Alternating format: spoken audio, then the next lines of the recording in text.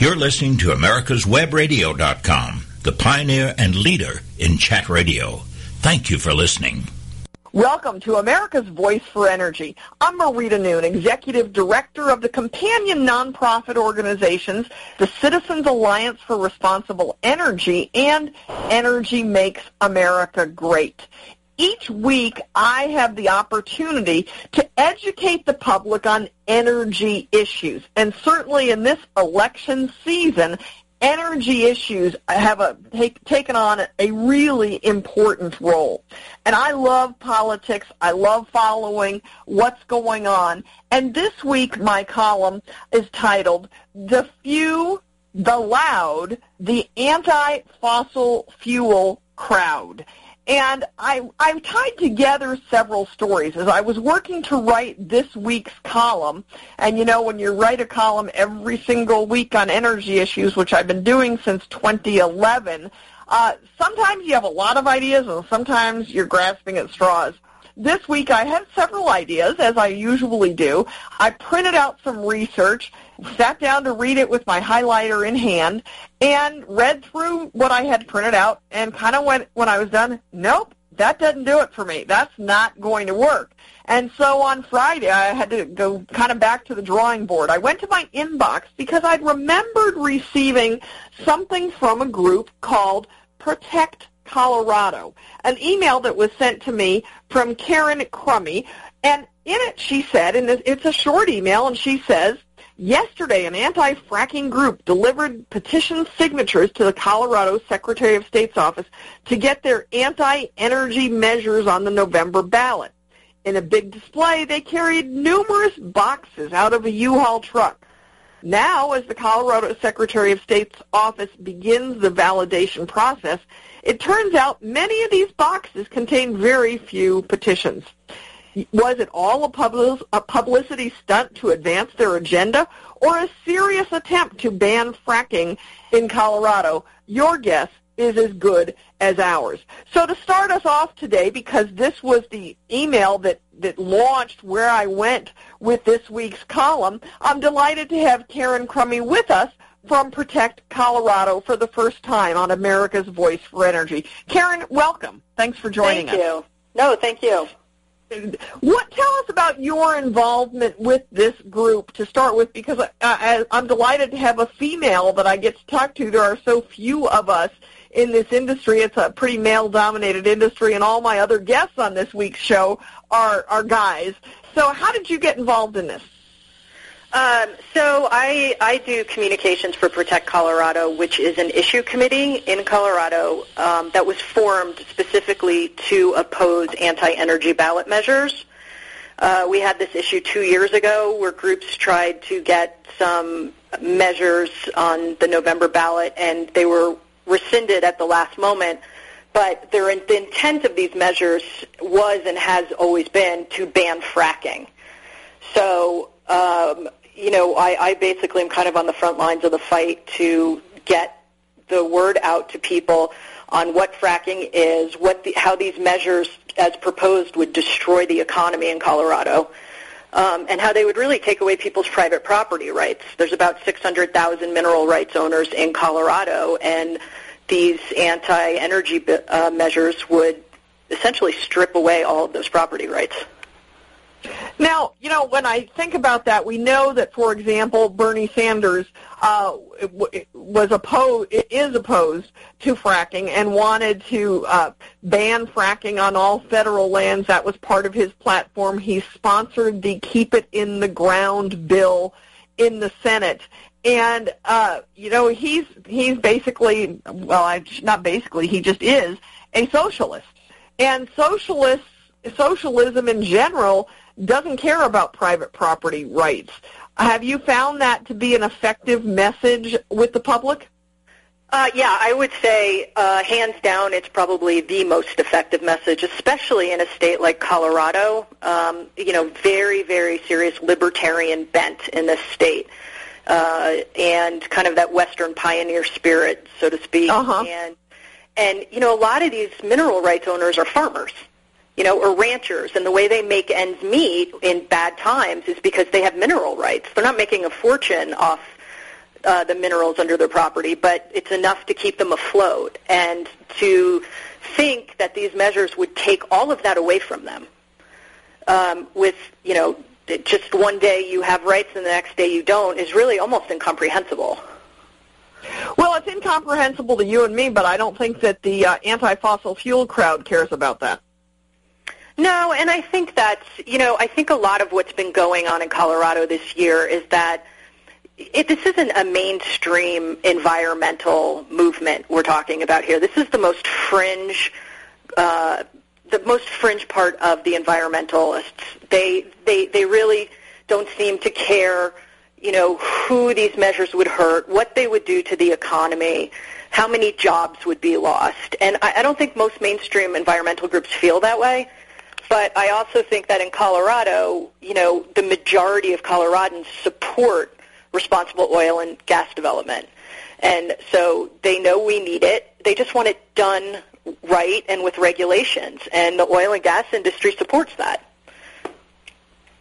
Yeah, certainly the oil and gas industry is not as those extremes would want you to believe that they're raping the earth or whatever, and it's very, very heavily regulated industry, which most people don't realize. Before we move on, I want to ask one more thing on that, because you mentioned that this is an environmental fringe. Do you think that the fact that they're perhaps so fringe has alienated the average voter in Colorado? Yeah, I do. I think that a lot of these messages where, they come out and they say things about, we need to get rid of this whole industry, we need to ban fracking, we don't need this in the state.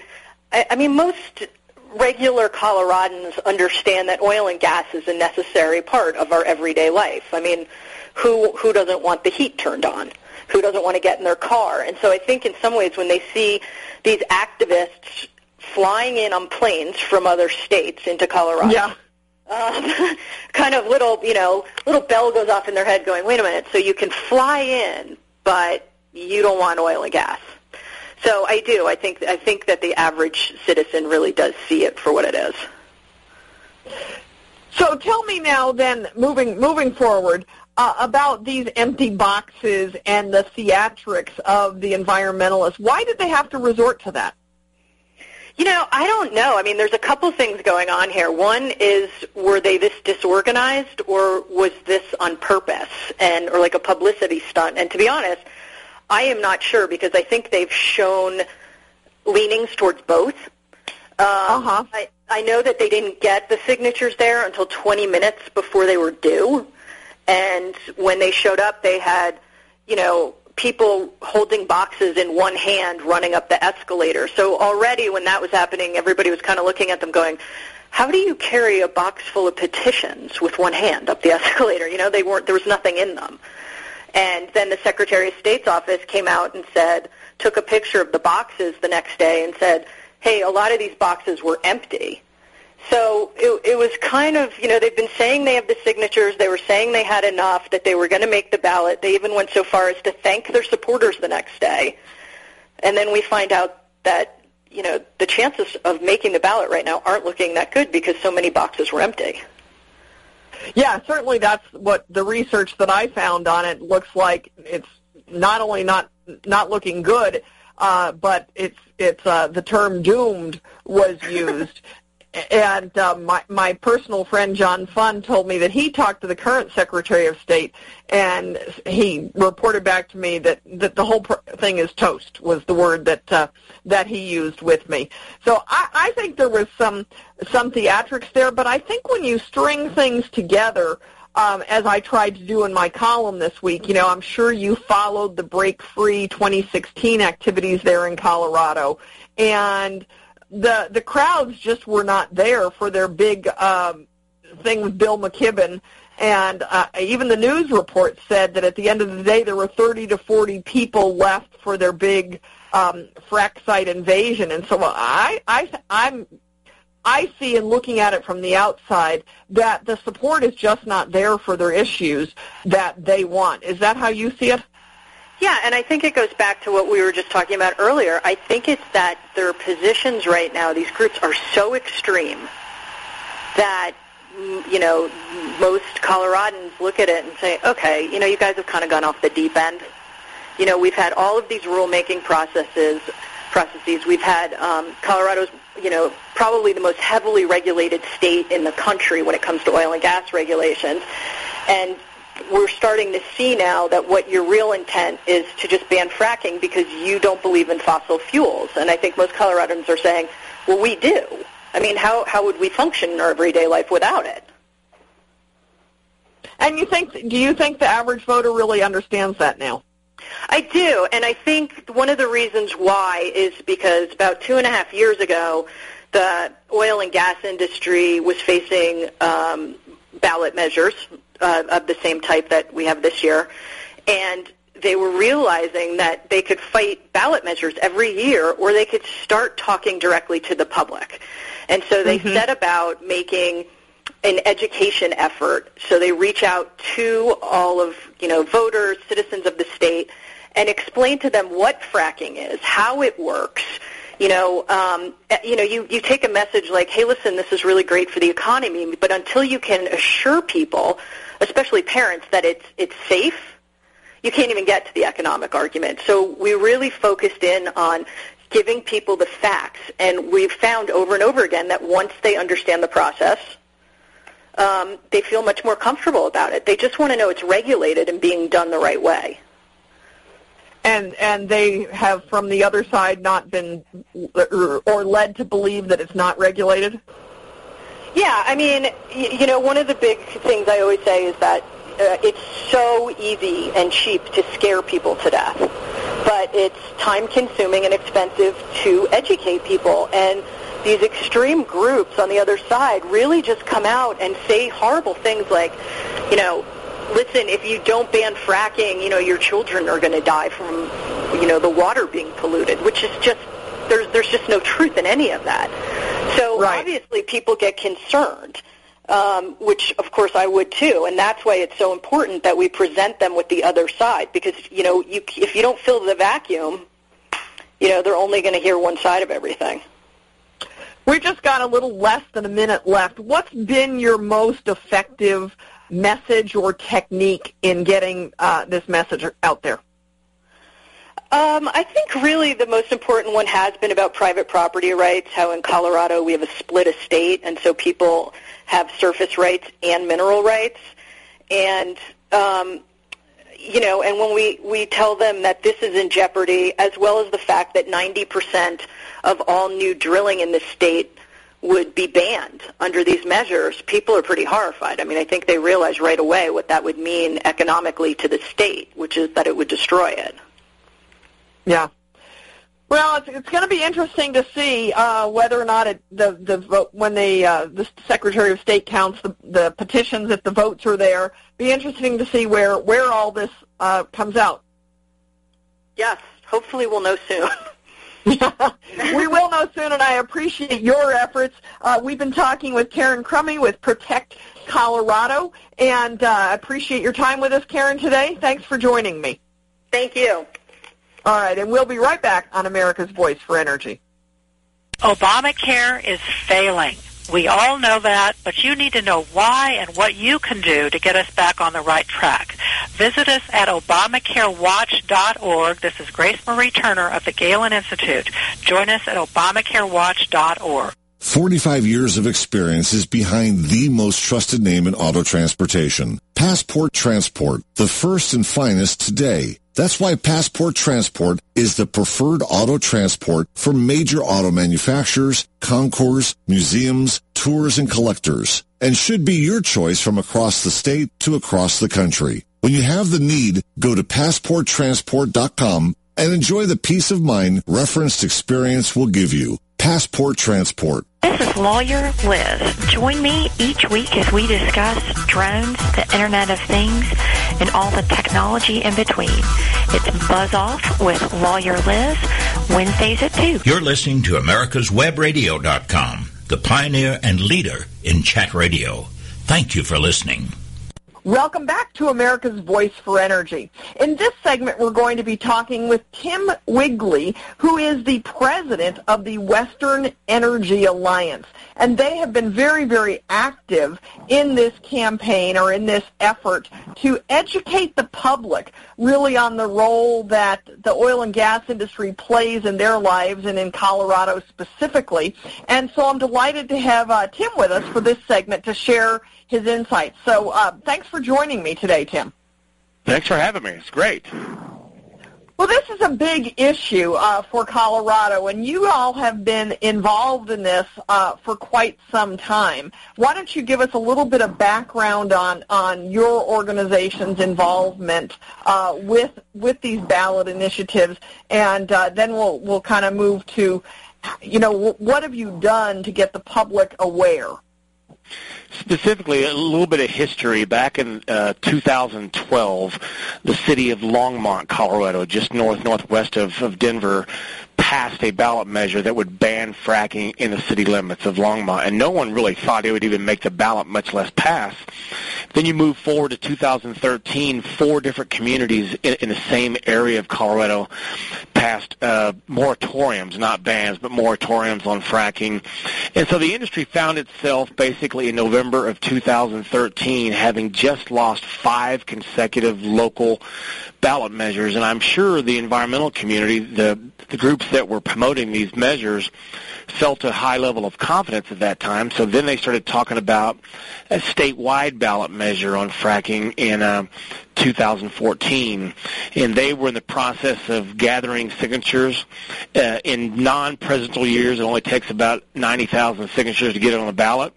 And literally on the day they were turning in signatures for their 2 ballot measures in the August of 2014, a deal was cut at the last minute. It really boiled down to be political. We had a governor that was in a tough re-election and an incumbent senator in a tough re-election. So the ballot measures went away effectively on August 1st of 2014.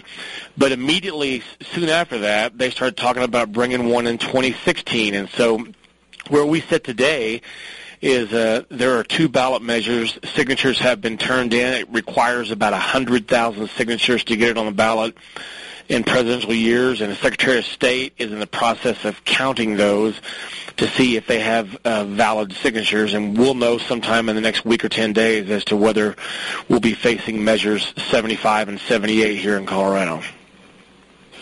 So, it's my understanding, and I would like to know if this is what you found as well, is that these out-of-town environmental groups, and I prefer to think of them as the anti-fossil fuel crowd because I like to think that, I care for the environment, so I don't like to give them that benefit of the doubt. But it's my understanding that these anti-fossil fuel groups came in from out of state and specifically, in some cases at least, worked with communities that don't have any oil development and are not likely to have any oil development because they were easier to get these measures passed in particularly some college towns. Yeah, the groups are Food and Water Watch has kind of been the leader, Sierra Club, Natural Resource Defense Council. You've also had groups like Keep It in the Ground, which is 350.org. You're right, Marita. They came in, saw easy targets. The enviros of today are a lot more politically skilled than they were 20 years ago when I was doing timber in the Pacific Northwest. They have very strong political operatives. They know what they're doing, and they understand the concept of you eat an elephant one bite at a time. And they've had a plan for a number of years. If they could pass something in Colorado statewide, they would take it to New Mexico, take it to Montana. They've always had Texas, in their scopes. And when I first said that 2 or 3 years ago, people said, "You're insane. You could never pass an anti-fracking measure in Texas." Well, they passed one in Denton, Texas, a couple of years ago. Right. So they've been aggressively pursuing it. They are out of state. They are well funded. And they have gotten much more active and much more vocal. We have some of the scariest numbers. I'm a numbers guy, and one of the scariest numbers about the state of Colorado is the fact that we lead the nation in the most new residents who have been here less than 5 years. When you think about that, these are folks who are coming in from California and elsewhere, and they think that 2x4s come from Home Depot and gas comes from the Shell station and milk from Safeway and so forth. They don't have any connection with the land, so one of our big challenges was to get out there and find out what they know, and equally important, what they don't know, and that's how we built this campaign called Coloradans for Responsible Energy Development about 3.5 years ago, to start trying to change the mindsets of people. Well, what I've learned in all the natural resource groups I've worked in over the years is the more they know what you do, how you do it, how you're regulated, and most importantly, how you're compliant, then the understanding level goes up, the tolerance level goes up, and you ultimately get that social license to operate, which we feel strongly about. But it's been a challenge, and it's been expensive, but there's a lot of work that's been put into it. And ultimately, when we do face this on an election day, whether it's this cycle or next cycle, we'll be ready. So you say this cycle or next cycle, so you believe that if the Colorado Secretary of State comes back with there are not enough valid signatures, which it certainly appears like that's going to be the decision, you don't think this issue is going away? I don't think so. And Rita, you've been in these natural resource battles for many years, as I have. Yes. It's not about solving the problem. It's about raising money, and this gives them an opportunity to continue to bring in tons of money from out of state, and George Soros money and Tom Steyer money and all that. And it's such a great fundraising tool for them, and we've seen that over the years on a host of issues, whether it be species listings or whatever. They like the issue more than they like the solution. Yeah, it's kind of never ending. It seems like sometimes it feels like you just want to roll over and play dead. Well, in my former years, it was about clear cutting when I was working for the timber industry, and a year before that, I was working for public land grazers, and it was about grazing, cattle on public lands, and of course they've pretty much successfully shut down coal production in this country, or well on their way to doing it. So it was a natural fit for oil and gas development to be next on their list. And again, it has always been about fundraising, and it always will be about fundraising. Yeah, it's interesting you mentioned oil and gas being next, because I remember very, very clearly the day that I learned that Aubrey McClendon, former CEO of Chesapeake, had donated, $28 million to the Sierra Club for their Beyond Coal campaign. Yeah.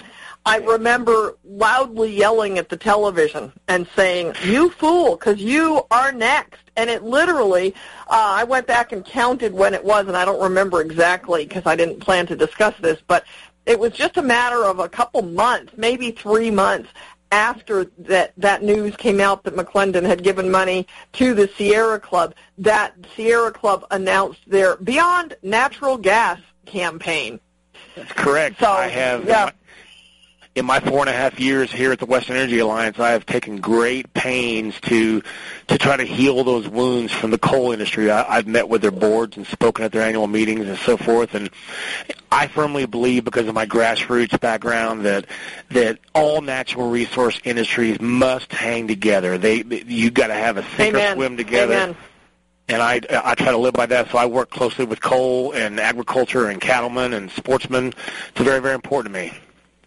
Yeah, I'm with you. I frequently write on issues of the ranchers, the grazers, those folks, and the timber industry. And for that very reason, we've all got the same enemy, and we need to fight. We need to hang together. I couldn't agree more. We've just got a few minutes left, Tim. What would you say when you're in dealing with the public there in Colorado? What was maybe the biggest lesson you learned? Maybe what did you discover was the public's biggest misconception about energy, or what have you had to fight? I've been here almost coming up on 5 years, and I talked about numbers.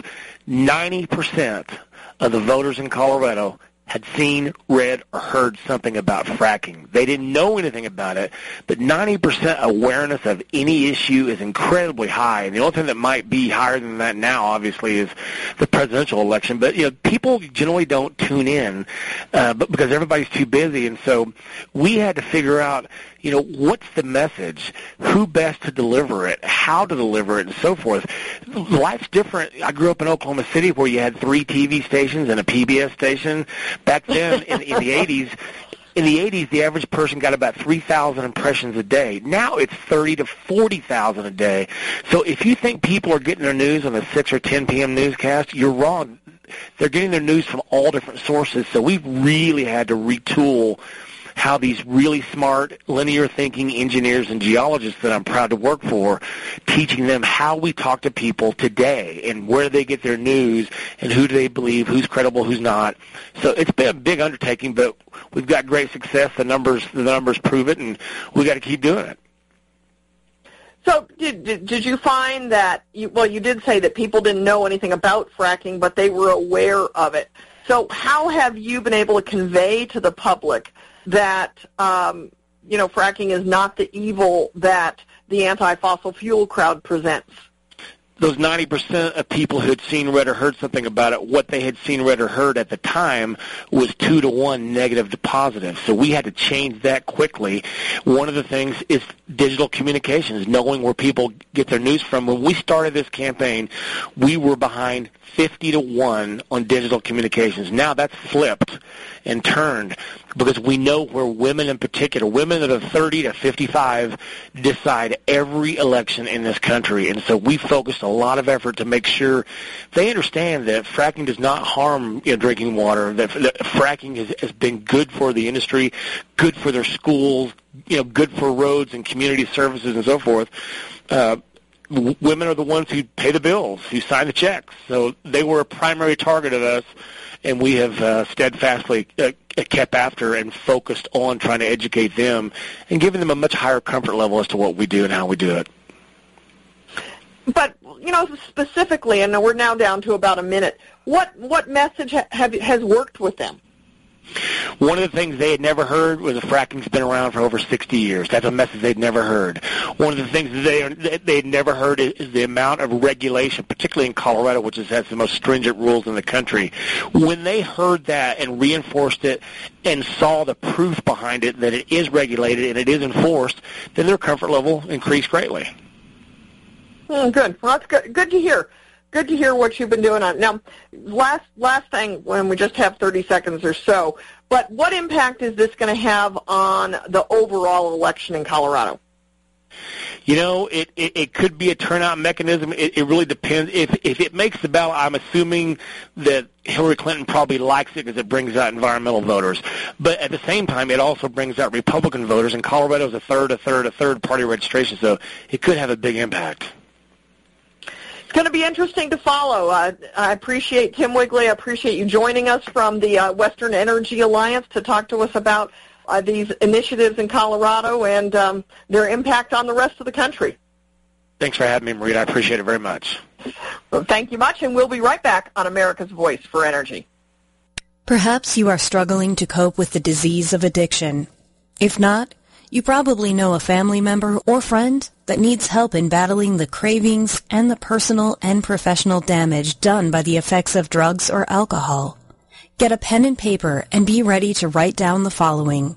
These are the issues that the trained staff at the Atlanta Healing Center address and treat every day. Their doctors and counselors with over 40 years of practice in the field of addiction can treat the suffering individual in a thoughtful, compassionate, and experienced manner and guide him or her along the path to recovery. So call 770-696-9862 and speak to a knowledgeable staff member about how you or your loved one can be helped to enjoy a better and healthier life.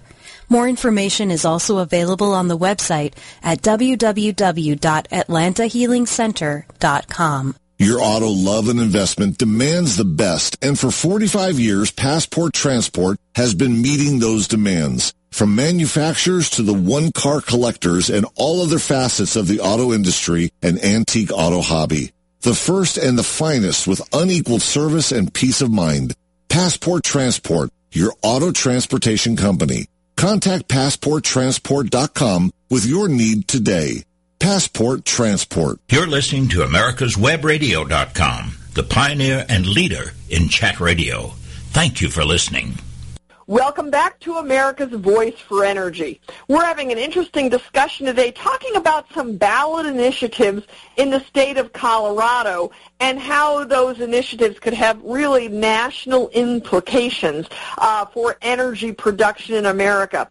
So in this segment of our show, we're going to talk with Dan Haley, who is the president and CEO of the Colorado Oil and Gas Association. And he's going to explain to us exactly what these initiatives are and what should they make it on the ballot and should they pass, what they would do in the state of Colorado. So, Dan, I appreciate you taking time out of your busy day to join us here on America's Voice for Energy. Absolutely. Thank you so much for having me on.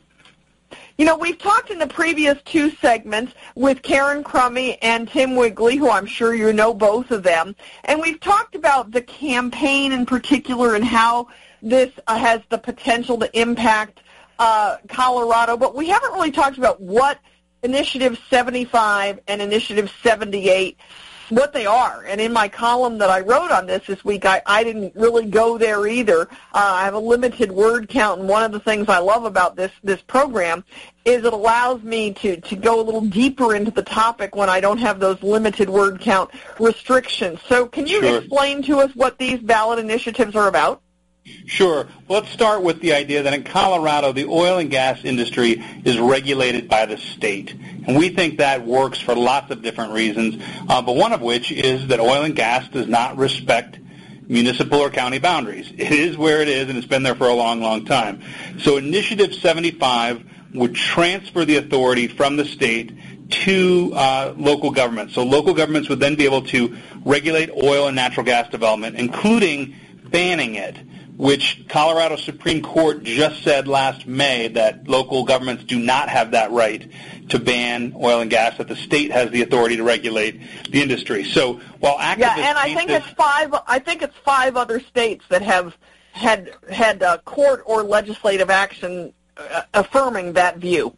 Correct. So while activists paint this as a local control measure, it's hardly local control because local governments could only enact laws that go further than the state's already rigorous rules. So they couldn't say, you know what, we want to do a smaller setback here in this county or anything like that. So it's hardly local control. The reason why this would be so bad is because it would create what we're calling a patchwork of regulations across the state, which makes it very difficult for our operators to do business here in Colorado. And at some point, when you're looking at the commodity price out there, you have to wonder how long these operators will want to stay in a state like Colorado with these rules constantly changing. So it would create a huge problem. It also would create a ton of potential lawsuits should local governments take away private property. That is, that remove that ability for owners to access. So our concern here is that this would create a patchwork of regulations across the state, making it really difficult to do business in Colorado. You have to figure a lot of operators are going to wonder, you know, how long do we stay in a state like Colorado if we don't know how the rules are going to change or if they're going to change again. So it really sends a message that Colorado is not a very business-friendly state. It also could create a ton of lawsuits if local governments take private property, and that is remove the ability for owners to access their mineral rights without compensating those property owners. That could cause a ton of lawsuits out there, which could bankrupt really the counties that are taking away the ability to access those mineral rights. So that would cause huge problems and really strip away the rights of more than 600,000 mineral owners in Colorado. The other final piece to this is if local governments were going to take on this ability of regulating the oil and gas industry, there's a chance your local taxes would go up because the municipality would have to basically recreate this complex structure that's needed to regulate an industry as large and diverse and as complicated as the oil and gas industry. And so that's ballot measure or Initiative 75 is the local control themed one? Correct. That's right. Okay. All right. And then there's 78. Sure. And Initiative 78 is very concerning as well. It would establish a minimum 2,500-foot setback from oil and gas facilities, and not just from the wellhead, but from the entire oil and gas facility, a 2,500-foot setback to the nearest occupied structure or to what they're calling areas of special concern. And that's where this really, it's concerning already to be from the facility to the nearest occupied structure, but when you add these areas of special concern that include drinking water sources, lakes, rivers, intermittent streams, creeks, irrigation canals, riparian areas, playgrounds, permanent sports fields, amphitheaters, public parks, public open space, it puts about 90% of the state off limits to new oil and gas drilling. That statistic comes from the state of Colorado. Our regulator did a little research. It couldn't even factor in all of those areas of special concern because they didn't have the mapping software required to do that. But it did look at several of those areas of special concern, and found that 90% of the state would be off limits to new development, and 95% of the top 5 producing counties would be off limits to new oil and gas development. So this is a ban on the industry in Colorado. Do you think it's the ambiguity of that phrase, special places, or whatever the correct phrase was? I'm sorry.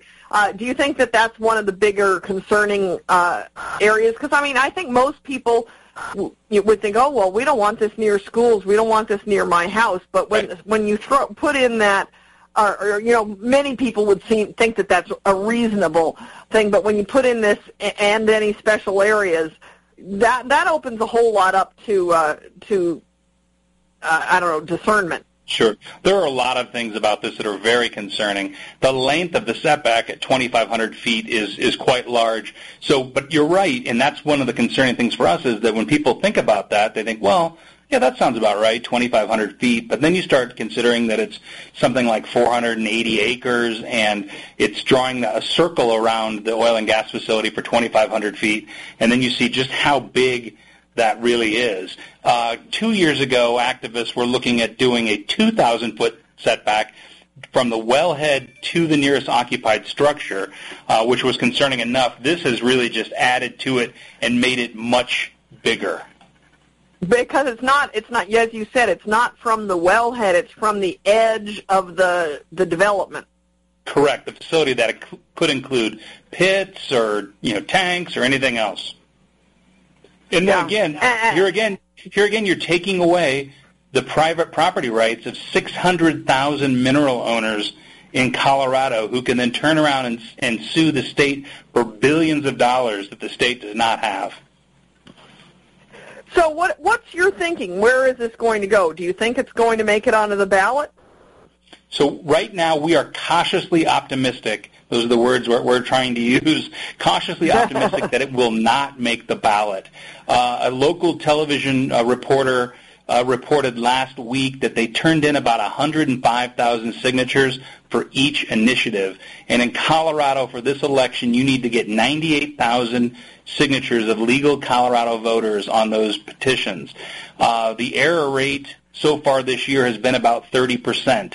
So if they have the same error rate, they will not make it on to the ballot. However, if for some reason they have a wonderful, 95% of those signatures are accurate, then they could get on. So while I said cautiously optimistic, we are not going to be relieved until we're told that they're not going to be on. And I think if they're not on, it is a victory for the state of Colorado. Well, it seems to me, and I'm not in Colorado, but when I'm watching the videos of them carrying the boxes in and just the way the whole thing was set up, makes me think that they know they don't have it, but they wanted to have a dramatic presentation because they've got to be able to keep their volunteers buoyed up. Sure. I think this is all political theater. This is not unlike their claims, which, by the way, have been debunked by the state, but their claims that hydraulic fracturing is going to catch your faucet on fire. So it's political theater meant to fool Coloradans by carrying these nearly empty boxes or completely empty boxes into the Secretary of State's office, trying to fool them into thinking there's this huge movement out there to ban oil and gas in the state, and there just is not a huge movement to do that. And by doing that, they're able to keep the campaign going, and as you sort of alluded to, keep fundraising and using oil and gas as their means of fundraising. So I also think by carrying on like that and creating this political theater that they might also be setting themselves up so if they don't make the ballot, they can say, well, the system's rigged against us, big bad oil and gas was opposed to us and kept us off the ballot, that sort of thing. So just know that Colorado has one of the easiest constitutions in the country to access, ballots to access if you want to change the Constitution. So if there was a giant movement out there, they probably would be getting onto the ballot. And don't you think, too, to some that they want the legislators, whether they be the president, whether they be the governor, whether they be state representatives, county commissioners, to have the sense that there is this big groundswell of support for all of these green initiatives. I mean, I had on my Twitter page today, and my Twitter page is pretty active, but someone on my Twitter page said, @EnergyRabbit, which is my Twitter handle because Energizer Bunny was taken. They wrote, actually, green energy folks and green energy mantra are going to sweep election 2016. I think they have kind of they want to have the appearance of a bigger presence, because if legislators fear them, then they're going to vote for their ideas. Right, absolutely, and I think they're very good at what they do, and they've been doing it for a long time. So I think you're probably onto something there, and the way I look at this, we just need to continue to do our end, and that is to go out and talk to people in Colorado to let them know what we're doing, why we're doing it, and why it's important to their community, to our state, and to our country. Well, that's certainly, what we're trying to do. My column this week on the topic is getting a good amount of attention out there, and I hope that you'll share it with your members and encourage your members to listen to this program, because I think we've got a really good, balanced perspective with all the different guests that are a part of today's show, and it'll be something that would be a helpful tool for you in communicating with the public. We will do that. We appreciate that very much. Thank you. So we've been talking with Dan Henley, who is the president and CEO of the Colorado Oil and Gas Association, and been talking about the Colorado anti-fracking initiatives. I appreciate you explaining those initiatives to us so we understand, and I hope that those empty boxes prevent them from getting onto the ballot for this election cycle. Me too. It would be a great thing, as I said, for our state to not have to worry about our energy costs going up. I think it would be good for our economy to have some certainty and not have to worry about those jobs walking right out of our state. Well, in closing, you talk about having certainty, but, don't you think they'll just try it again in a different way? I think there's going to be a segment of Coloradans and Americans who never want the product to leave the ground, but it's incumbent upon us to tell the rest of the folks exactly why fossil fuels and natural gas and oil are helping them, making their lives better, so we can move past this political theater and this feeling of uncertainty. A perfect note to close on. Thank you so much, Dan Haley. Appreciate you joining us. Stay on America's Voice for Energy, and we'll be right back. Are your health insurance premiums going up? You are not alone. Visit us at ObamacareWatch.org to understand why and what you can do to get us back on the right track. This is Grace Marie Turner, president of the Galen Institute. Visit us at ObamacareWatch.org. Affordable health insurance was the promise of Obamacare, but for many, the government mandate caused more problems than it solved. This is Dr. Elena George from Medicine on Call, and I want to tell you about a truly affordable alternative allowed under Obamacare, Liberty HealthShare. Liberty HealthShare bypasses doctor and hospital panels, giving you the freedom to choose. And with a maximum of $500 out-of-pocket per person and 100% coverage up to $1 million per year per occurrence, you can rest assured knowing you and your family are protected. Coverage starts as low as $107 per month and also includes dental, vision, pharmacy, and holistic care. Liberty HealthShare puts you back in charge of your health. Visit them online at libertyoncall.org. Again, for a true affordable alternative to Obamacare, visit libertyoncall.org or call toll-free 1-800-714-6993 today. You're listening to AmericasWebRadio.com, the pioneer and leader in chat radio. Thank you for listening. Welcome to our closing segment of this week's edition of America's Voice for Energy. We've been having a fascinating discussion about these two ballot initiatives in Colorado and what they represent and what they mean. But for now, on our closing segment, we're going to talk about the future. What happens from here? And to join us is Simon Lomax. He's been with us once before, and I'm delighted to have you back, Simon.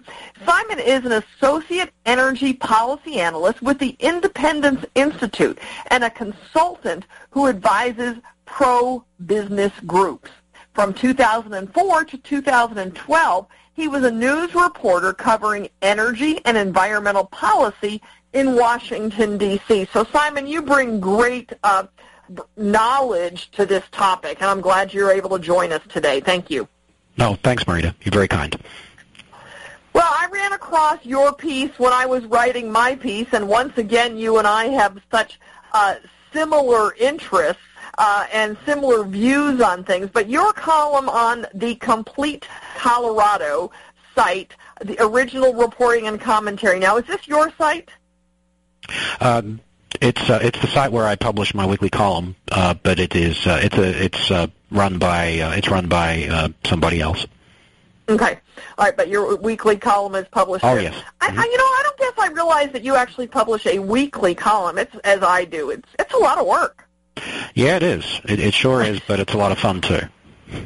Yeah, some of them are really fun, and others, every now and then, I find myself pulling my hair out up against a deadline. But your column, posted on August 12th, is anti-fracking ballot measures are collapsing. So what happens next? So tell us, Simon, What happens next? Where is this going to go, and what are some of the bigger implications of this particular battle?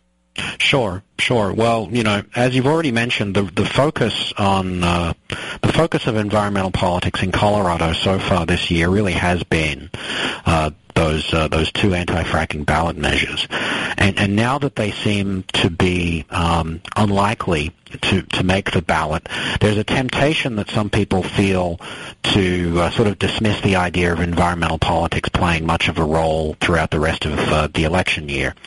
And I'm here to tell you that that would be a big mistake, because these anti-fracking ballot measures really are just one part of a much bigger campaign here in Colorado, and that campaign is targeting the state's energy sector, which is vitally important to the health of the Colorado economy, and the anti-fracking measures are just one part of that campaign. The campaign is being driven by big national activist groups, far-left environmental groups like 350.org and Greenpeace, Food and Water Watch, and the Sierra Club, and they have lots of different avenues that they pursue, lots of different sort of related campaigns that are all designed to make states like Colorado and eventually the whole country as hostile towards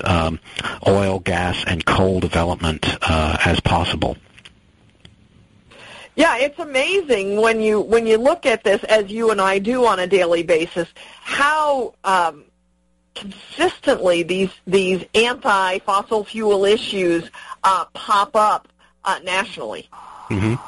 Well, and here in Colorado, if you'd like, I can kind of walk you through sort of the 5 big kind of planks, if you like, in this campaign that's being run against the state energy sector. Please do.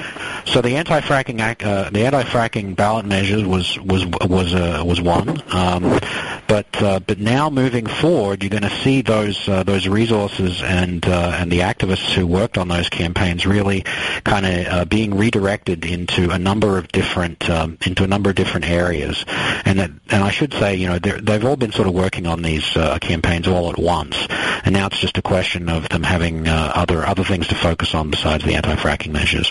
So next we go into getting their own people, getting the right people from their perspective elected to as many different positions as possible in the state and federal government. We're talking about the state legislature. We're talking about Congress.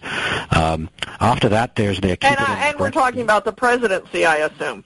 Oh yeah, they're very active across. They're going to be active up and down the ballot here in Colorado.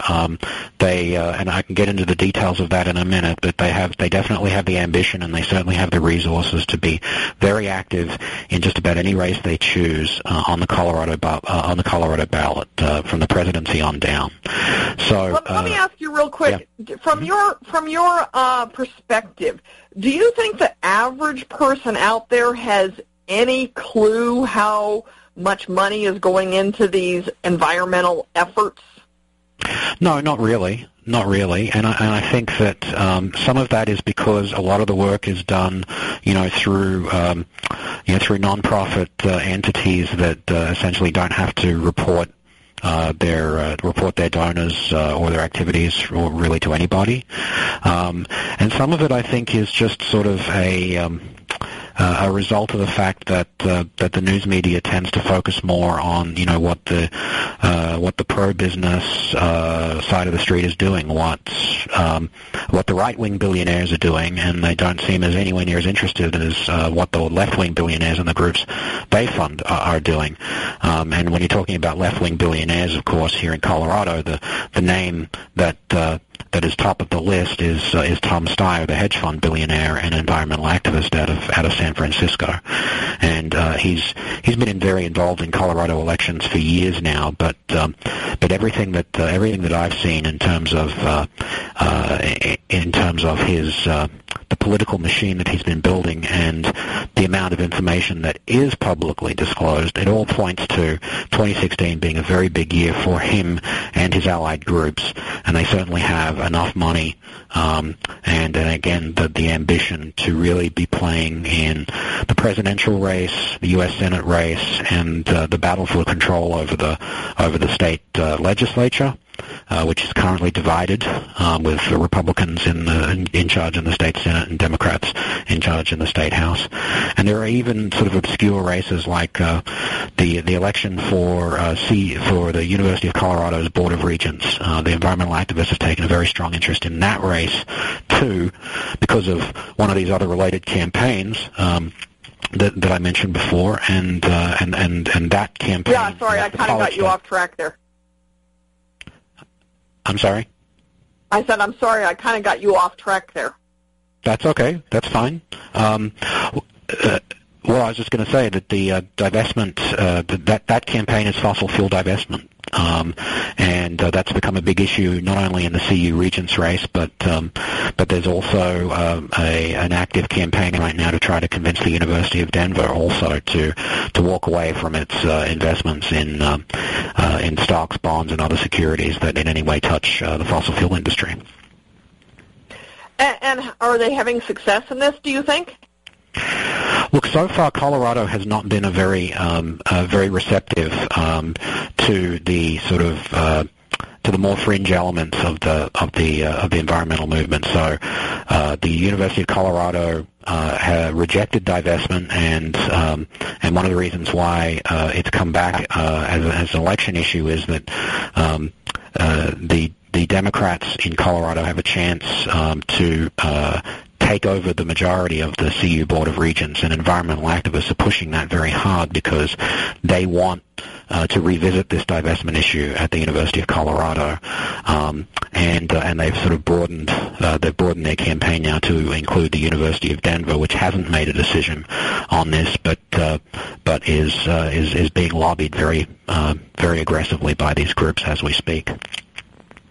So that divestment issue, is that, and the regions issue, are those two of you said that there were 5 planks.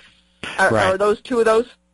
Yeah, divestment is definitely one of them, and then the next one to talk about real quick is, keep it in the ground. Now that's kind of an overall slogan for all of the work that these groups do, but there's a very specific thing that Keep It in the Ground is targeting right now, and that is trying to end oil, gas, and coal leasing on federal lands as sort of a first step towards doing away with oil, gas, and coal development everywhere, whether it be federal land, state land, or private land. So that's a very big focus for the activists here in Colorado, and they've even done things like blockade lease auctions in Colorado in Lakewood, which is in the Denver suburbs, just a couple months ago. They blockaded Holiday Inn that the Bureau of Land Management had rented a space to do an auction, and they blockaded it so no one could get in there because they're determined to stop these leases from taking place any way they can. And then the final thing I wanted to mention quickly that's been hasn't received a lot of attention here in Colorado, but it's definitely a big focus of the activists. In addition to the elections and the Keep It in the Ground and the divestment stuff we just talked about, and that is this idea of silencing groups that disagree with the environmental left on climate change. Now, I'm sure you and your listeners know about this effort by a bunch of liberal state attorneys general to I'm personally a victim of it. I lost funding because a group that was going to provide me with some funding is on the list, the targeted list, and I wrote a piece that questioned the science of climate change, and they said, our board got scared. We only have 2 minutes left, so I'll shush and let you go on with that. Well, sure. Well, real quick, one of the groups that's been targeted, like you, is right here in Colorado, the Mountain States Legal Foundation. Yes, and I had Perry Penley on the week I wrote about that. I had Perry on my show telling us about that. But you go on, because not everybody listens to every show. Sure. No, so it's one of scores of groups and individuals that basically have been threatened with subpoena by these liberal AGs led by New York's Eric Schneiderman. And basically the idea here is that if you disagree with them on climate change and how to respond to climate change, rather than just say that you're wrong, they're going to say that you're being fraudulent. And because it's fraud, the First Amendment doesn't apply to you, and so they can use law enforcement tools to, in a sense, try to regulate or police your speech about climate change. So when you look at all of these things together, the anti-fracking measures, the elections, the Keep It in the Ground, the divestment, and the silencing critics, it's really just one big campaign that is designed to sort of stigmatize or demonize the fossil fuel industry so that the environmental left will have an easier job trying to convince elected officials to pass the kinds of laws and regulations that will effectively put the fossil fuel industry out of business, because that's the only thing that the environmental left will accept. They don't believe in a transition. They don't believe in energy sources kind of working together in sort of an all of the above way. They just want to wipe out the energy sources they don't like so that they can promote the energy sources they do like. Yeah, it's baffling how they think that we're going to power America on butterflies, rainbows, and pixie dust. But that is clearly what their goal is. Well, and they want to use Colorado as a way to as a platform for that agenda. They figure that anything they can get done here that is hostile to the fossil fuel industry will be adopted by other states and eventually copied at the national level. So that's one of the reasons why they spend so much of their time and certainly so much money here in Colorado. Yeah, we're out of time. We've been talking with Simon Lomax. I encourage you to check out his work on a website called The Complete Colorado. Just do a search for Simon Lomax and The Complete Colorado, and you'll be able to find his work. Simon, thanks for joining us. For our listeners, thanks for tuning in for this week's edition of America's Voice for Energy, and be sure to check back with us next week on americaswebradio.com. You're listening to americaswebradio.com, the pioneer and leader in chat radio. Thank you for listening. Don't be hoodwinked by the left, who wants you to believe the fairy tale that we can power America on butterflies, rainbows, and pixie dust. I'm Marita Noon. Get the truth about energy on my show, America's Voice for Energy, only on America's Web Radio.